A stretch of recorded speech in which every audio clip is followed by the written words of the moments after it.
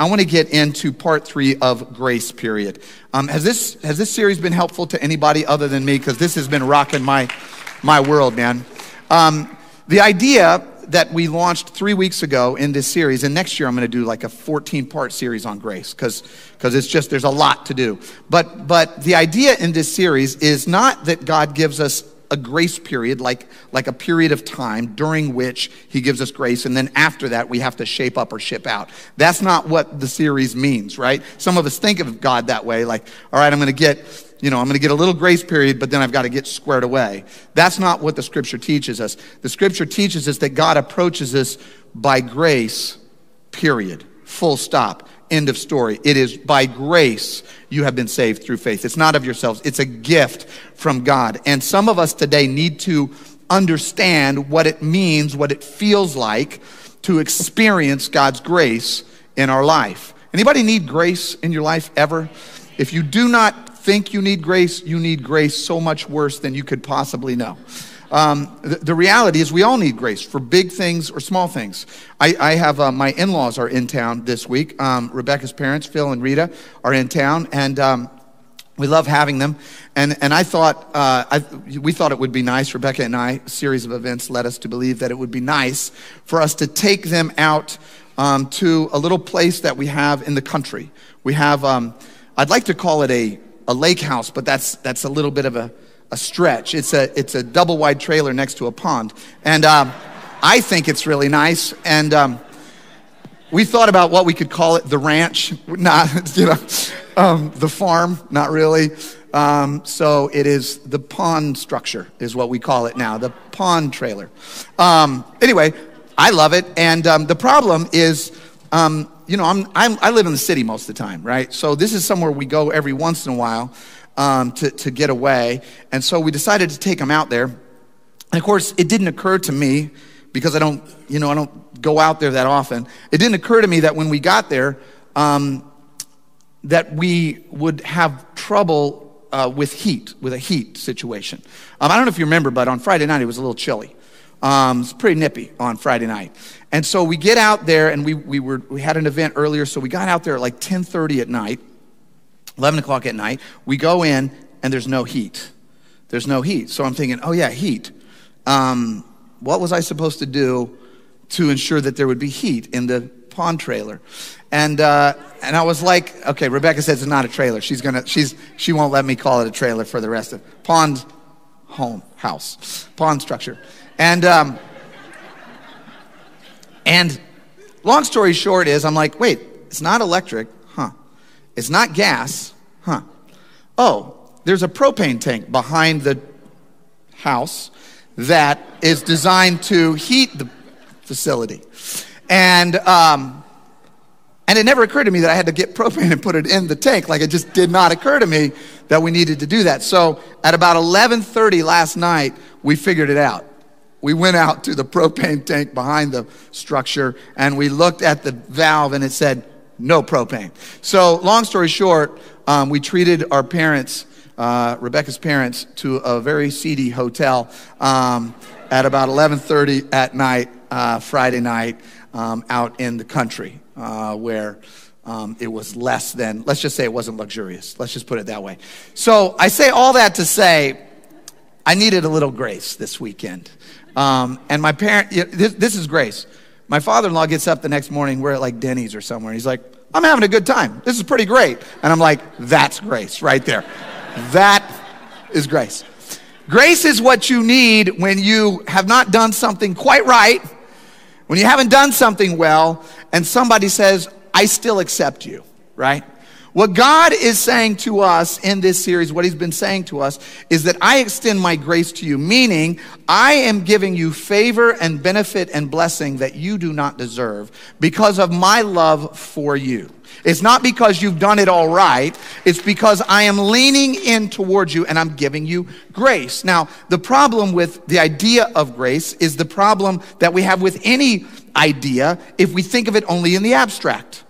If you think of grace only in the abstract, it's very difficult to get a sense in your mind of what grace means, because grace is inherently something that you experience in relation to another person. You cannot experience grace on your own, right? If I were to talk to you about the concept of love, the only way you would understand that concept is in relation to somebody else, either because you have extended love to somebody or you have received love from somebody, right? Otherwise, it's just an abstraction. It's the same with affection. If I talk to you about affection, the only way you understand what I'm talking about is the way that you have either had affection or received affection from somebody else. You've either extended it or received it, right? It's the same with forgiveness. If I talk to you about forgiveness, you don't understand what I'm talking about. The only way you understand forgiveness, or I understand forgiveness, is if I've received it when I needed it, or I've extended it when somebody else has needed it, right? So when we talk about grace, as I was praying and thinking about it, and I really want to bring it home for you this week, I was thinking about grace. I'm thinking, how can I draw it out and explain it to you in a way that you really fully grasp what it is? And that's when it hit me. Jesus was trying to communicate grace to a group of believers and non-believers just like this. And the way he communicated it was not in the abstract. He didn't create a systematic theology around grace. He told a story. He told a story about a relationship. And the story was about a relationship between a father and two of his sons. And what I want to do today, this is a story that all of you know. You can probably quote it. What I want to do to you today is I want to read the story that Jesus told to his followers. And then I want to talk to you about what he's saying in this story that allows us to deeply understand and experience the concept of grace and how it impacts you and how it impacts me. So it's going to start from Luke 15. I'm going to go through a boatload of scripture. So stay with me, read along silently. Here we go. Luke 15, verse 11. There was a man who had two sons. The younger son said to his father, "Father, give me my share of the estate." Now, let's just pause right here. Let's just pause for just a second, because I want you to get that. The younger son says to the father, "Father, give me my share of the estate." Let me just tell you, this is not an interrogatory sentence. This is not a, "Father, if it please thee, may I perhaps break off a little bite of what you were planning to give to me after you died so that I could have..." No, this is not a question. This is an imperative statement. "Dad, give me my share of the estate." Now, I don't know how that strikes you, if any of you have kids. But that strikes me as, like, I love my sons very, very much. But if either of them said that to me, I would not have a generous response in mind to that statement, right? Because what that statement says, first of all, there's a level of entitlement that just makes you crazy, right? He's saying, "Give me my share of the estate." Well, actually, it's not your share of the estate until dad dies. So when you are claiming it as mine, when you are saying that's mine, what you are saying is, you're dead to me. You're dead to me. I don't need you. I need what's owed me after you're dead, and I want it now, meaning I don't care whether you're alive or dead. I want my share of the estate. So the young son comes out with this straight out of the gate, right? The hearers that were there that Jesus was talking to would not have been surprised if the next line was there, "And then the father took the son, whooped him upside the head, and told him to get back in the field and get to work." But that's not what Jesus said. It says, Jesus said, "So the father divided the property between the sons." Whoa. Not long after that, the younger son got together all that he had for a far distant country, and watch this. And there he squandered his wealth in wild living. Wild living. This young guy was wild. And when you're wild, you just spend stuff. You just get rid of stuff. Stuff just goes away. Because wild people just spend things, right? So in just a few short months after this young man had demanded and received and taken his share of the estate, everything that he had was gone. If he had a cloak or a coat that his father had given him as a young man, he would have had to have sold that. That's gone. If he had any jewelry, that's gone. That's gone. He's been to the pawn shop in the Gentile country, and he's gotten rid of all that. In fact, we learn later in the story that the young son, by the time he got done out there squandering his wealth in wild living, he didn't even have shoes. He literally had sold his shoes. He went down to Avalon Exchange and And he said, I feel like these are good shoes. Can I get $18 for these? And they were like, well, but the resale is like 80% of what. So anyway, you're going to get $4 for these. So anyway, he gave the shoes. He had nothing left. Nothing left. He had squandered. He had poured it all out in wild living in no time at all. And then it got worse. It went from bad to worse. It says, after he had spent everything, after everything was gone, there was a severe famine in that whole country. So it went from like, I don't have anything to like, nobody has anything, right? A severe famine in the whole country, and he began to be in need. So he went and hired himself out to a citizen of that country who sent him to his field to feed pigs. Now let me just pause a minute. All right, pig farming in the United States is like, okay, that's okay, pig farming, that's all right. But when a Jewish rabbi is telling this to a Jewish audience about a Jewish boy, what he's saying is he went into Gentile unclean territory and he took the uncleanest job of any unclean job possible because, as observant Jews, they would have never touched swine. You don't eat pork, you don't eat bacon or pork chops. It's just not done. So what he's saying is this kid went to a level below low. He was under low. He was down so low that it looked, down looked up to him. This kid was down in the hole. And then it got worse. The young man longed to fill his stomach with the pods that the pigs were eating, but no one would even give him that. This kid was willing to eat swine, no problem. He was actually willing to eat the swill that the swine eat. Like he was so down that it is the word. Jesus is saying this dude was messed up. He messed himself up. And then when other people got messed up, it messed him up even more. This guy was at the end of his rope. Verse 17, when he came to his senses. Every once in a while, when we hit that rock bottom point in our life, we have that moment of clarity where we go, man, this is not working. He came to his senses and he said, how many of my father's hired servants have food to spare? And here I am starving to death. I'm going to go back to my father and I'm going to say to him, and I think he meant this, Father, I have sinned against heaven and against you. Yes, you have. I am no longer worthy to be called your son. Make me like your hired servant. Dad, if you would have mercy to just hire me as a servant, I would be satisfied. So he got up and went to his father. And this is where it gets really good in the story. The scripture says, but while he was still a long way off, his father saw him and was filled with compassion for him. His father ran to his son, threw his arms around him, and kissed him. You know why the father ran to him? You know why the father knew to run to him when he was a far distance? Because the father had been looking for him. The father always had his eyes on the horizon going, where is that boy? Where is he? I want him back. And when he saw him from a far way off, the father ran after him, threw his arms around him, kissed him.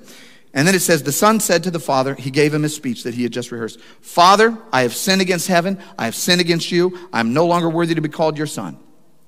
Now the hearers in the first century would have been like, yes, he's right. He's not worthy to be called your son. He took your money, he took your reputation, he took your family dignity, he carved up the estate, he messed everything up, and then he went and blew it, and then he got in a bad position. Now he wants to come back, and he's saying he's not worthy to be your son, and he's right. He's not worthy to be your son. His resume is liar, thief, lazy, good for nothing, run around. Like that's your resume, and you're coming to me with that resume to get hired, right? Can I just work for you? Well, what have you been doing? What have you been doing for work for the last, few months? Well, I've been trying to get some slop from some pigs to eat. That's what I've been doing. But the father said to his servants, verse 22, quick, bring the best robe and put it on him. Put a ring on his finger, put sandals on his feet, bring the fattened calf and kill it. Let's have a feast. Let's celebrate, for this son of mine who was dead is alive again. He was lost and now he is found. So they began to celebrate. Meanwhile, verse 25, the older son was in the field. When he came near the house, he heard music and dancing. So he called one of the servants and asked what was going on. Your brother has come home, he replied. Your father has killed the fattened calf because He has him back safe and sound. The older brother became angry and refused to go in. So his father went and pleaded with him, but he answered his father, look, all these years, I get the older brother here. I get him. All these years, I have been slaving for you and never disobeyed your orders. Yet you never gave me even a young goat so I could celebrate with my friends. You're killing the fattened calf for him. I've been in here serving you and slaving away out in the fields for you all this time, and you haven't done anything for me. But when this son of yours, I like how he calls him this son of yours. You ever do that? Like really early in the morning when the kids are crying? That daughter of yours, baby, needs some attention. That son of yours, who has squandered your property with prostitutes, comes home, you kill the fattened calf, and you have a party for him. My son, the father said, you are always with me. This is what he says to the older son. You're always with me, and everything I have is yours. But we had to celebrate. We have to be glad because this brother of yours was dead and is alive again. He was lost, and now he's found. Today, for just the next few minutes, I want to preach on the 5 gifts of grace. The 5 gifts of grace. Because what Jesus is telling us in this story, what he's telling us in this story, is that he wants to have an intimate understanding of what grace means when the Father extends it to you and to me. So I'm going to run through this, all right? In this story, each thing that the Father conveys to the Son has a meaning. So we see very early on in the story, right when the Father sees the Son, it says this in verse 20. It says, while he was still a long way off, his Father saw him and was filled with compassion for him. He ran to his Son, threw his arms around him, and somebody say kissed. Kissed him. Now, a kiss can mean a lot of different things in different contexts. I remember the first time, if I can tell this, which I haven't gotten permission for, but we're already kind of flowing in the flow of the sermon. I remember the first time I kissed Rebecca. It was on our first date. Sorry. But I had known her for a while. She was flying to LA, and I was in Arizona at that time, and we had been talking and emailing, and she was on her way to California, and she had a layover in Phoenix, and so she called me and said, hey, I'm going to be stopping off in Phoenix. But I mean, we hadn't gone on any dates. We hadn't even seen each other in years. And so I'm going to be stopping over in Phoenix, and I got a layover. If you live near the airport, come by, we'll hang out. This is when you could go to the terminal, go down this thing. And so I was like, oh yeah, I live right by the airport. 45 minutes. It was just like, not that far. And so man, I literally, I got a call like a couple hours. I got a haircut. I bought a new shirt. Thank you. I actually bought some boots, which are really weird. Like I should never, they were the weirdest boots, but they actually gave me a little lift. They gave me like a little extra. And so anyway, so she calls them man heels. So anyway, I get all together and we go to the airport, and I can't tell you the whole story too long, but anyway, we go there and here we are, and like, I'm gonna take her out. This is our date. And there's a Chili's right there in the airport terminal in Phoenix, Sky Harbor. And I'm like, let's go to Chili's, right? On a date. So I didn't say a date, but it was for me. I don't know if it was for her. But anyway, we go to Chili's. We have some quasi-Mexican food. We come walking back out to get her to her airplane. And we're walking down the terminal, and I thought, now's the time.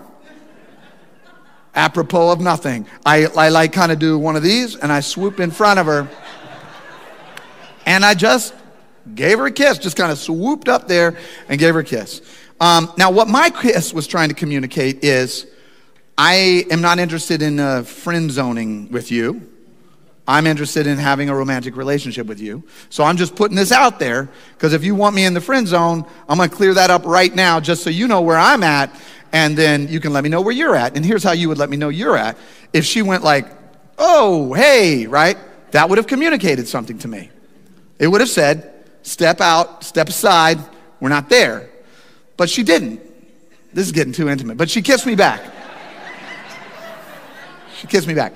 And what her kiss back, because never mind. What it meant was, I accept your advance. That's what it meant. It meant, I'm also interested in you, and I accept that you are conveying this information to me. And then we got engaged about 3 months later and then married just a few months after that. So it worked. So I'm not saying it works for everybody. I'm just saying it worked for me. In the Bible, we don't see a lot of that kind of kissing. We see some of that kind of kissing, romantic kissing, like Song of Solomon. There's a lot of that actually in there and more. Psalms has got some kissing like that. But most of the time in the Bible, when it's talking about kissing, a kiss, it's a kiss like this. It's a kiss that indicates acceptance. That's what the kiss means in the Bible. When a father kisses the son, when the father in this story leaned over and kissed him, it meant, I accept you. Here's how we know. Because you remember the story of Joseph. Joseph is in Egypt. Joseph's brothers have betrayed him. They put him in a pit. They sold him into slavery. They tore his robe. They dipped it into blood. They told his dad that he was dead. They did all these atrocities towards him. Years later, they came back needing food. Joseph had been raised to the second highest person in all of Israel, or all of Egypt. They came to him, if you know the story, and they didn't recognize him. They said, we need food. We're starving. He recognized them.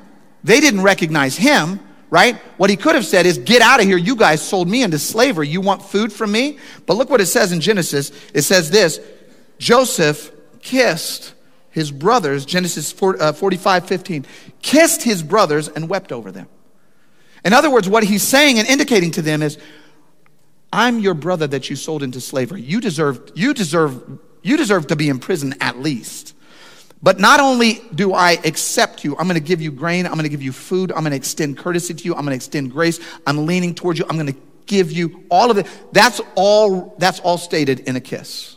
It means I accept you. One more example, 1 Samuel 10, when Samuel the prophet is ordaining and anointing King Saul, it says Samuel took a flask of olive oil, poured it on Saul's head, and kissed him, saying, has not the Lord anointed you rule over his inheritance? In other words, God has accepted you as king. And I'm showing you this. I'm sealing it with a kiss. I'm showing you that God has accepted you. If you want to understand the first gift of grace, please write this down if you're taking notes. I am unconditionally accepted by God and welcomed into his presence. I am unconditionally accepted by God. Notice when the kiss happens. The kiss doesn't happen after the son has cleaned up his act. The kiss doesn't happen after the son has straightened out his sins. The kiss doesn't happen after he's demonstrated his willingness to serve and work. The kiss happens right when he's still a far way off. God is saying to somebody needs to hear this. You're accepted by God. You are unconditionally accepted by God in the state that you're in right this moment. Right this moment. The state that you are in, God gives you the divine kiss to say, I accept you. That's what grace is. I accept you in your current state right now before you've done anything. Not acceptable. I'm going to accept you before you're acceptable. That's what grace means. Okay, moving on. Next thing. The father said to his servants in verse 22, quick, bring the best robe and put it on him. The kiss means acceptance. The robe means identity. Identity.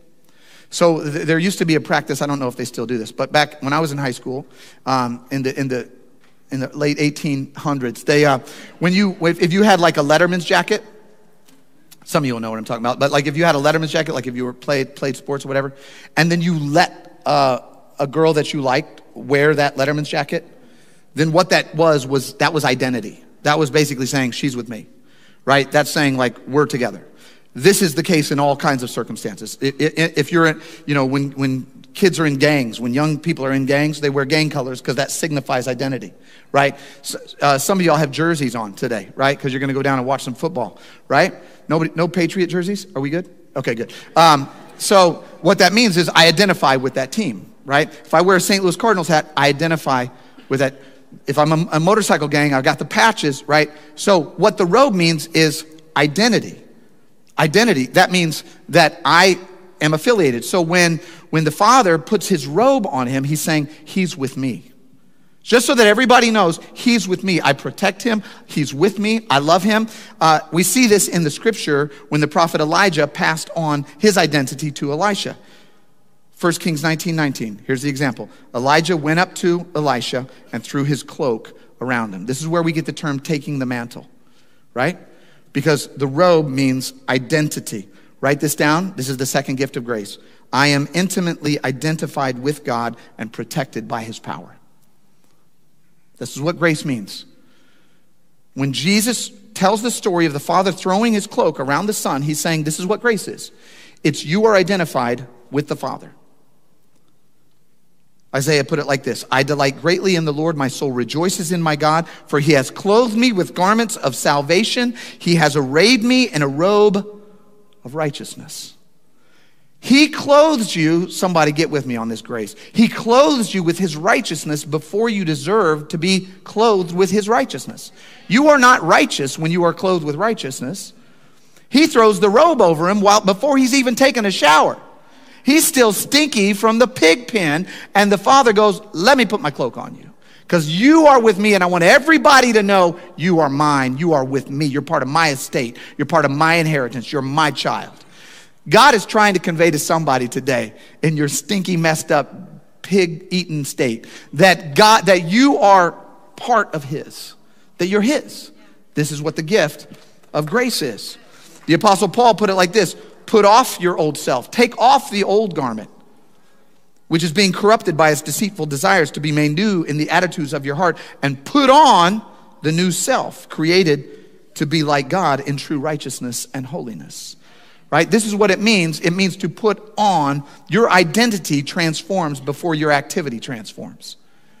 Somebody write that down. Your identity transforms before your activity transforms. The robe conveys a new identity. Behold, you are a new creature in Christ Jesus. It's not that you're doing new things yet. It's that you are a new creature because you just took on Christ's identity. Are you with me this morning?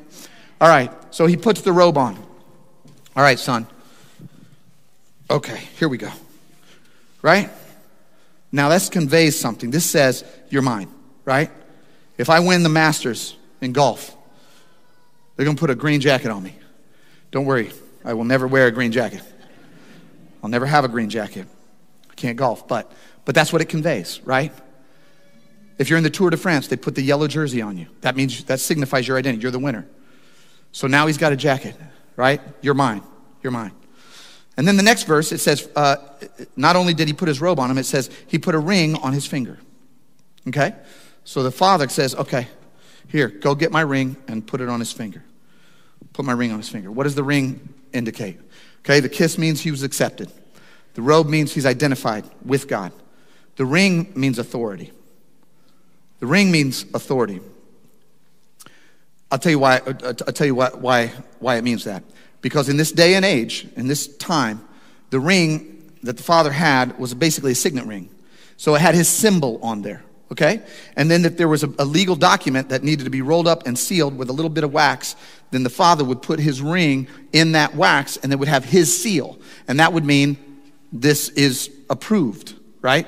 I said this. So when the Father gives the Son the ring, he's saying, I'm giving you power of attorney. You can sign documents for me. Now, I would not give a son that had just taken all my stuff, ran and squandered it. I would not have given him my signature block. I would not have conveyed power of attorney to him, right? I would not have given him my stamp of approval. But this Father says, as soon as you became identified with me, I'm giving you my ring. Now you can act on my behalf. You have authority, my authority, right? Here's how we see it. We see this all through the scripture. In Genesis 41, Pharaoh took his signet ring from his finger, put it on Joseph's finger. We see this, and this is a conveyance of authority.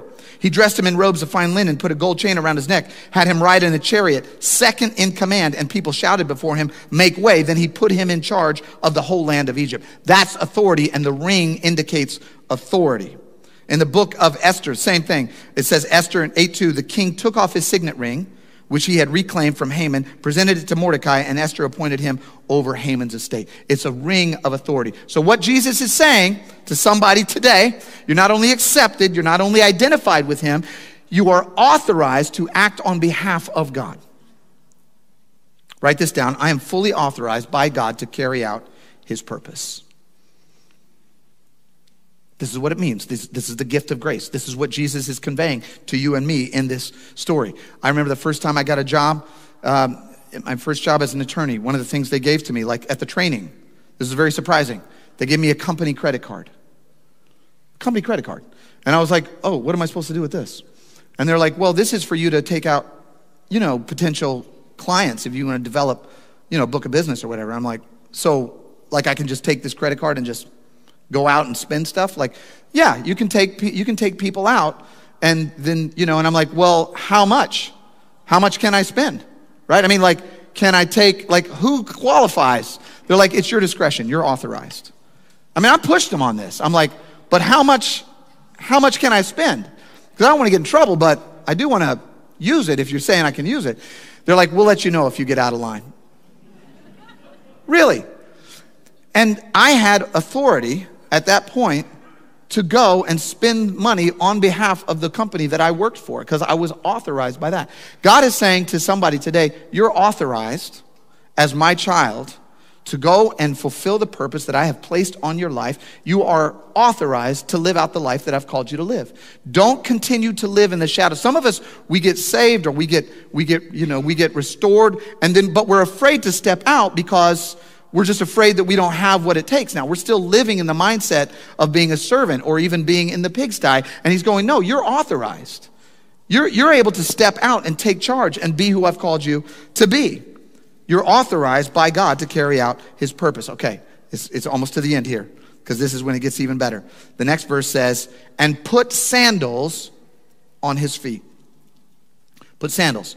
Okay, he gave him a kiss. This is acceptance. He gave him a robe. This is identity. He gave him a ring. This is authority. Now, this is going to be very interesting to you. Ready? Here's what sandals means. Ruth 4:7 says this. Now, in earlier times, for the redemption and transfer of property to become final, one party took off his sandal and gave it to the other party. This was the method for legalizing transactions in Israel. You see, when Jesus says the Father gave his sandal to the Son, he's trying to tell you something about grace. Write this down if you're taking notes. I am wholly redeemed as an heir of God, and I am the beneficiary of his provision. This is what the sandal means. It means, listen, you came with nothing, and I'm going to give you my sandals, and what this is going to convey to you is that you are redeemed and that you have access to my provision. I have redeemed you, and you are the beneficiary and the heir of my provision. Here's what the scripture says. Your feet, Ephesians 6:15, are fitted with the readiness that comes from the gospel of peace. You're accepted, you're identified, you're authorized, you're redeemed, and then here's the grand finale. Are you ready? What's the last thing he gave him? Luke 15:23, the Father said this, bring the fattened calf and kill it, and let's have a feast. The fattened calf means celebration, right? It means he's having a party. Let me show you what this means. Okay, bring me my platter. Bring me my platter. This is the very end here. Here we go. There you go. Come on, boys. There you go. Right up those stairs. Nice. Here we go. Ready? Thank you. Thank you. Very nice. Thank you. Wow. You're hired. All right? So what he said is, you're accepted. I've given you my kiss. I want you to know you're identified with me. This is the boy that did nothing to deserve any of this. You're identified with me, right? Now you've got my signet ring on. You're authorized to act on my behalf. You've got my shoes on. This means I've redeemed you and that you're the beneficiary of my estate, right? I've restored you as an heir.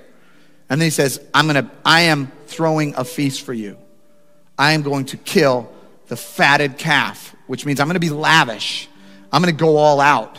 I'm going to have a party for you. We're going to celebrate, right? And this young man, this prodigal who had been out living wild, spent everything, gets to come home. And man, I'm telling you. Amen. I mean, it's lavish. I mean, it is. The food of the gods are being, this is what it means. Oh, I know some of y'all taking pictures, aren't you, right now? What he's saying, I'm in a better seat than all of you guys right now. I'll just tell you that. What he's saying is, listen, I'm fully restoring you. You wanted You were afraid you couldn't even get the slop from the pigsty. I'm going to go out and kill the best animal that I have. I'm going to feed it to you, and we're going to have a party. We're going to celebrate for you. Somebody needs to understand what grace means today. All I'm trying to do is convey to you what grace actually means. And what it means is you are accepted by God. In your current state, you are accepted by God, even though you are unacceptable to God. You got that? Unacceptable to God and yet accepted by him. That's what it means. You are identified with God.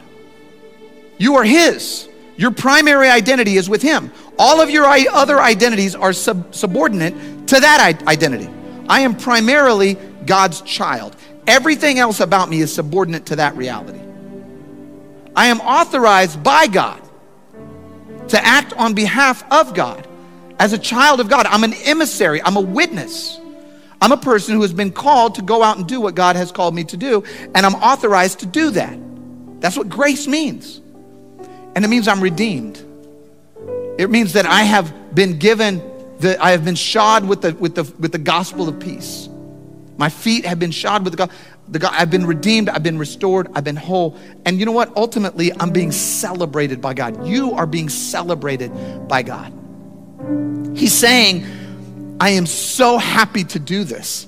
Don't come groveling to me as if like, I'm not happy to do this. I want to kill the fatted calf. I'm not trying to like pull back. It ends up the father is prodigal in the sense that the father is lavish. The father is willing to pour it all out for this son who doesn't deserve it. I'm ending with this. Earlier this week, I read this entire story to my two youngest children, Augustine and Eden, who I can still talk about freely because they're in One Family Kids upstairs. I read it to them without commentary. I just read them the whole story. And then I turned to them and I said, so guys, what do you think about this story? Without hesitation, Augustine, 7 years old, furrowed brow, has been listening very intently. He goes, it's not fair. It's not fair. The whole thing's not fair. And Eden's like, yeah, it's not fair. Eden's 5. She's kind of following him, but I think she also thought it wasn't fair. I go, what do you mean it's not fair? Augustine goes, okay, the older guy is out there working the whole time, doesn't even get a goat, doesn't get a party, doesn't get anything. The young guy is out there like spinning everything, going crazy, acting wild, comes back and gets a party. That's not fair. Like, it's obviously not fair. Like, how else could you read that story? So for a minute, I'm trying to talk them through the theology of it. Yeah, but you understand, but God's grace is blah, blah, blah, right? They're just looking at me like, you're crazy, dude. It's not fair. And then it hit me. They're right. It's not fair. Actually, that's the whole point. The whole point is you get benefits that you don't deserve. I get blessing and favor that I don't deserve. That's not fair. But I'll take it. I'll take it. And the reason I'll take it is because I know I need it. You don't receive grace if you don't think you need it. You only receive and enjoy the benefits of grace if you understand how desperately you need it. And the reason we know this is the older brother comes and goes, this isn't fair, right? It's interesting the phrase he uses. I've been slaving out in the fields for you this whole time. You see, the older brother, the younger brother came back and said, if I could only be a servant. Right? He understood his identity as if I could only reach that level of a servant. The older brother said, I've been a servant for you. I've been a slaving for you this whole time. See, he didn't understand his relationship with the father either. He thought that he was going to win his estate from his father by slaving in the fields long enough, and when dear old dad passes on, then I'll get my piece carved out because I've shown him how much I deserve it. That's what he believes. They're both lost, only one of them knows it. That's the problem. That's the problem. And Jesus is talking to a group of people like us. Some of us know how lost we are. Some of us know how bad we need God's grace. Others of us are saying, this is a great sermon for somebody else. I can't wait to forward this to my friend who's deplorable and, right? Right? Are some of you actually thinking that? Probably are. But man, some sinners need to hear this, right? No, you need to hear this. I need to hear this. Because I can be either brother at any time of day. Any time of day, I can either be like, God, thank you, Lord Jesus, have mercy on me, a sinner. Or I can be like, what's the matter with these people? Get your act together. What's the problem with you? Right? I've been doing the right thing. You haven't. So square it up and maybe you can arise to my level. Right? That's what the older brother's saying. Right? And God's going, you're both crazy. You need my grace. I want to give it to you. And what the Father says, I promise I'm closing.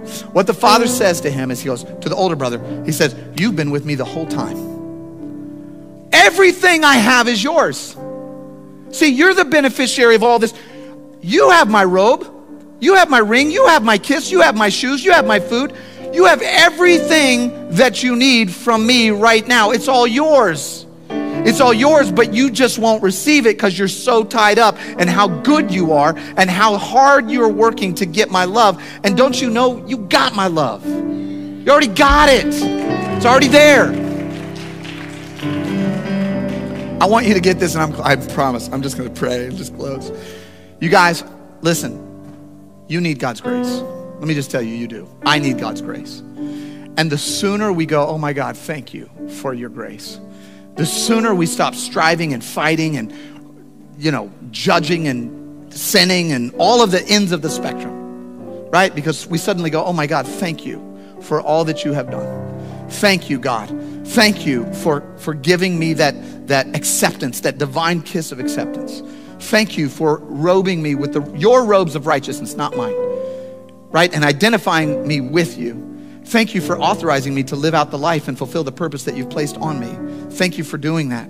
Thank you for redeeming me and restoring me and making me an heir of your grace and the beneficiary of your spiritual gifts. Thank you for doing that, right? And ultimately, gosh, thank you for celebrating me. All of the angels in heaven celebrate when one sinner comes home. That's what Jesus said. They all go, wow, right? They just celebrate. Thank you for celebrating me, because they've all celebrated me. They've all celebrated you. If you've ever had that moment where you go, God, I need you, they celebrated you. So here's what I'm going to do. I'm going to close with this. And I want to invite, we're going to pray, because all of these sermons on grace end with you doing nothing other than receiving. And what I want you to do now is I want you to pray a prayer of receiving. So let's bow our heads, both campuses, online, everywhere. Let's bow our heads. Let's close our eyes. Let's receive his grace. Father, thank you for giving us what we don't deserve.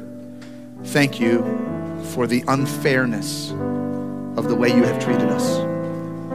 Thank you for leaning towards us with your grace. Thank you for pouring out your kindness.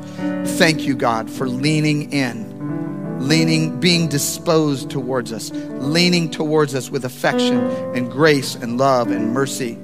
Thank you for extending that to us. God, I pray for every single person here right now who is literally standing before you, rotten to the core, and saying, if I could only be a servant, if you could only break me off a little teeny blessing, and you're saying, you've got it all. You're all mine. And I pray, Lord God, that all of us that are here, that are the religious types, that are going, man, thank God I'm not a sinner like those guys. Thank God I've been working out here in the fields trying to make sure that I'm doing it all squared away so that someday I'll get my slice of pie in heaven. We'll break down and we'll go, oh my God, thank you for your grace, because I don't deserve it either. God, I pray for every single person here, every person who hears this sermon, everybody in the sound of my voice right now. God, I pray that each and every one of us would receive an outpouring of your love, of your mercy, of your kindness, and of the generosity of your grace. And I pray that, Lord, it would not only fill us, but it would pour out of us and extend to everybody we meet and everybody we see. To your praise, to your honor, and to your glory we pray. In Jesus' name, everybody said, amen, amen, amen, everybody. Amen. Next week, we launch a new series called A Picture Perfect Christmas. I really, really hope you come to that. We're starting the Advent season, and it's going to be an absolutely beautiful, beautiful season for us at the church. I do want you to know here at the Tivoli, we're going to go to 2 services in January.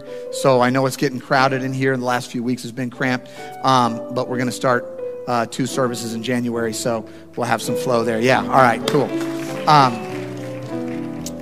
I want to invite you to respond to this message in a number of different ways. One of the ways that you can respond is just click on that or scan that QR code right here on the screen or on the back of your chair. If you need to communicate with us, if you want to get baptized, if you want to give your life to the Lord, if you want to register for the football watching party, or you can just come down. Actually, if you need a ride, we had a lot of people that need rides. If you need a ride to that event, if you're a college student or whatever, you need a ride, just email us at info@onefamilychurch.com. We'll scramble here and find some rides for you. I think we're also buying a church van at some point. Praise God. All right. Okay, so let us know whatever you need on that QR code. Another way to respond is through your generosity, through your giving. You guys, the Beyond campaign has gone crazy. It's amazing. You guys have been incredibly generous. Thank you for that. I won't go into details, but you know that our Beyond initiative is raising over $5.4 million, which I announced last week. And just so you know, like over $750,000 has already come in for that campaign. Thank you for your generosity. Awesome. So we invite you to participate through your giving. You can do that online. You can do it on that QR code. You can sign up to give a recurring. If you need prayer, our prayer team's in the side auditorium. You can go and have them take you by the hand and pray with you. There's also communion in that side auditorium. You can go over there, take communion. But we just want you to participate and engage in whatever way you can. Would you all stand with me as we close out this sermon series today?